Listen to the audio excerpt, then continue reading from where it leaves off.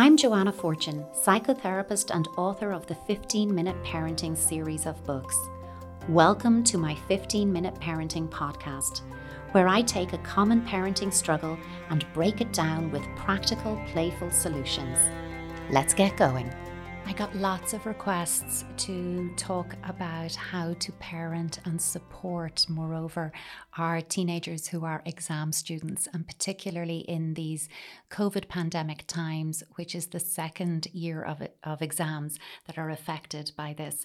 And, there was loads of questions about it. There were questions about, can you give us some practical advice on how to help our young people manage their exam nerves, but also, what about the uncertainty that we can't reassure them this is how it's going to be. And I'd like to start there on this one, because I actually think the unpredictable nature of this year is creating an air of uncertainty that in and of itself can lead to increased anxiety, which can look like worry and stress or even like disinterest. And I think that was something I noticed over the pattern of questions that were coming in.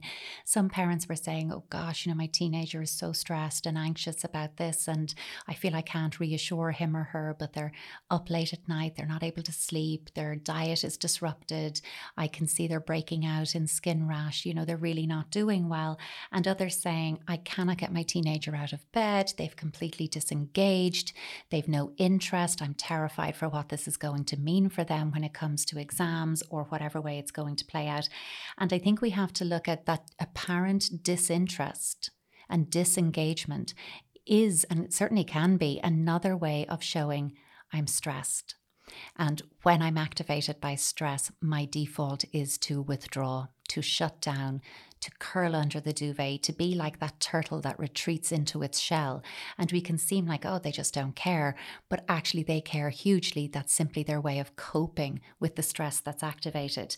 And just to put this in context, guys, the exams are stressful in and of themselves. Okay, the idea of being examined, of having to do a test and to wait for results, that is stressful.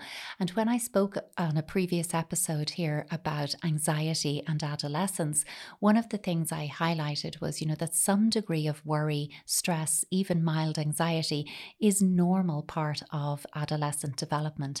This again is a good time to kind of check in with ourselves about good stress versus bad stress. And what we mean by, it's not pleasant, by the way, just calling it good stress doesn't mean, oh, and it's great fun. It's actually deeply unpleasant to experience stress. But when I talk about it being good, I mean there are pro-social benefits. That studying for an exam, having to task complete, having to submit something, wait for a grade and feel assessed, all of that is stressful. But being able to master those tension-rousing experiences, to be able to push through it, to task complete, to achieve, or to learn from what I didn't achieve, that is healthy and positive development. Bad stress is when it is spilling out into all areas of my life. It's when it's pervasive. It's when I'm almost worried about worrying, and it isn't context specific and it's escalating. It is, disrupting other parts of my life, be that sleep, be that diet, be that peer interaction, family engagement, all of that. That's when we say, okay, take action now. And also, a lot of the questions that came in there was exactly that, how do we help them? And I think sometimes we confuse that with, I'll be their teacher, I'll, take up a different kind of role, I'll nag them, I'll lecture them, I'll tell them how to do this. Actually, finding ways to actively lower their stress levels is a study aid.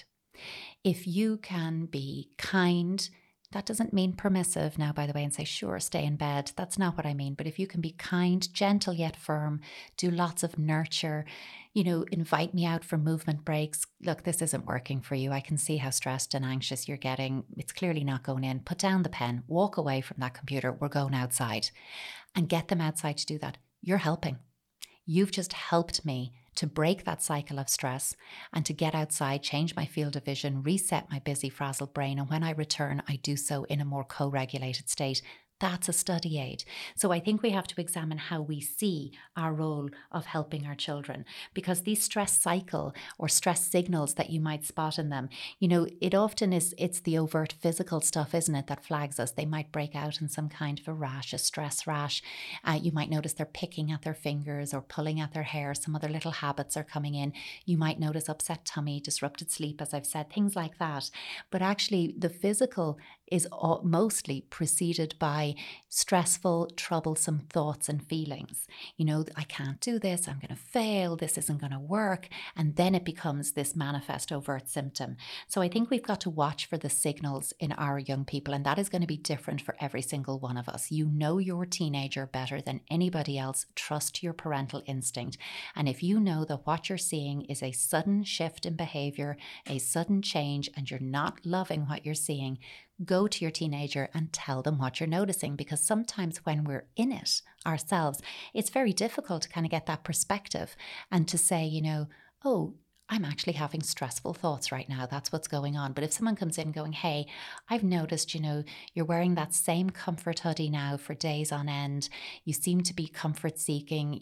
You're spending huge amount of time in your bedroom on your own. I feel like we haven't talked about, I'm getting worried. So I'm not judging your behavior. I'm letting you know this is what I've noticed and here's how it's making me feel. I'm getting worried about you and I'm wondering, is there something that I could do that would help you to feel better and to come out of this? So I'm not judging you, criticizing you. I'm not demanding that you explain that to me. I'm noticing, I'm reflecting it back to you. I'm linking it to myself and my worry, and I'm offering to be there for you to help you out of it. That's a much kinder way of approaching it. I think one of the things that I really like to encourage is to practice gratitude when we're dealing with stress. And it's something I think with teenagers, it's really helpful if you do it with them. And you could structure it, make it simple. It won't take any time. Just 4 questions, 4 statements rather, really, that you have a notebook or you simply verbally do it. You do it and invite them to do it back with you. They must complete, I am happy that something today. I am good at something. It doesn't matter what it is. Don't judge what they come up with. Just accept it. I am excited about something. My friends or family would say about me something. Okay? Because what I'm trying to do here is at least once a day have you come out of that really self-critical inner voice and just remind yourself of things that make you happy and spark joy for you, things that other people love about you and enjoy about you, something you're good at, which is really important for a self-esteem boost with all of this. Because, building up self-esteem, topping up our young people's love cup at this time is really, really important to help them manage and self-regulate the stress that's being activated with the exams in and of themselves, but the added stress of the uncertainty. Okay, so I always think when we want to top up our children's love cup, it doesn't have to be massive, demonstrative things. They're fine too, by the way, but it's simply letting them know when they've done well. It's small things, tiny things, big things, just letting them know when they've done well. Saying every single day, I love you. Giving hugs, those tight, squeezy hugs of at least that 15 seconds, because that proprioceptive deep pressure input sends a message from the skin to the brain. You're safe. I got you. I love you. I care for you. You are lovable and deserving of care. All of that in a 15-second hug. Making sure that you secure eye contact when you're speaking with your teenager, that moment of meeting between you.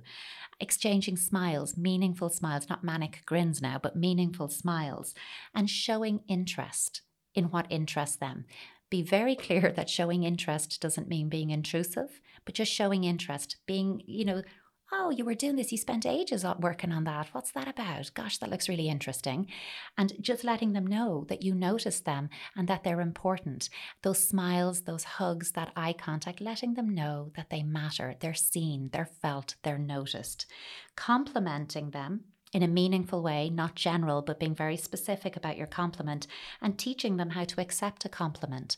All of that is about scaffolding up self-esteem, and having a good self-esteem infrastructure, if you like, within ourselves is a great tool for managing stressful situations. In a previous episode where I talked about, home-based learning and getting creative about it, and I talked about, doing a game show style thing when you want to check learning. Let's age this up a bit for our teenagers doing their exams. So when they've studied, and you need to be aware, of course, of what they've studied, what the topic is, you can use an app. They could even stay in their room. They don't even have to come down to you for this. But if you use something like Kahoot or one of those apps where you can set up a little quiz, based on what they've learned, say, put away your books, it's a Kahoot time, and you have the questions up there, and it's like a fastest finger first, A, B, C, D. They send the answer down to you, send the answer, and for every right answer they get, you can then have some kind of a reward system of privilege, or you get to pick dessert 3 times this week for the family, or you get to pick your favorite dinner, or whatever it might be. You can do that very specific to your teenager. Let them know that you see that they're working hard, and that's going to be subjective and different for each of them. And just let them know by bringing up a cup of tea or hot chocolate, by bringing up a snack that they like, just to say, hey, I got you. I'm going to make sure that you're taken care of so you can keep doing what you're doing.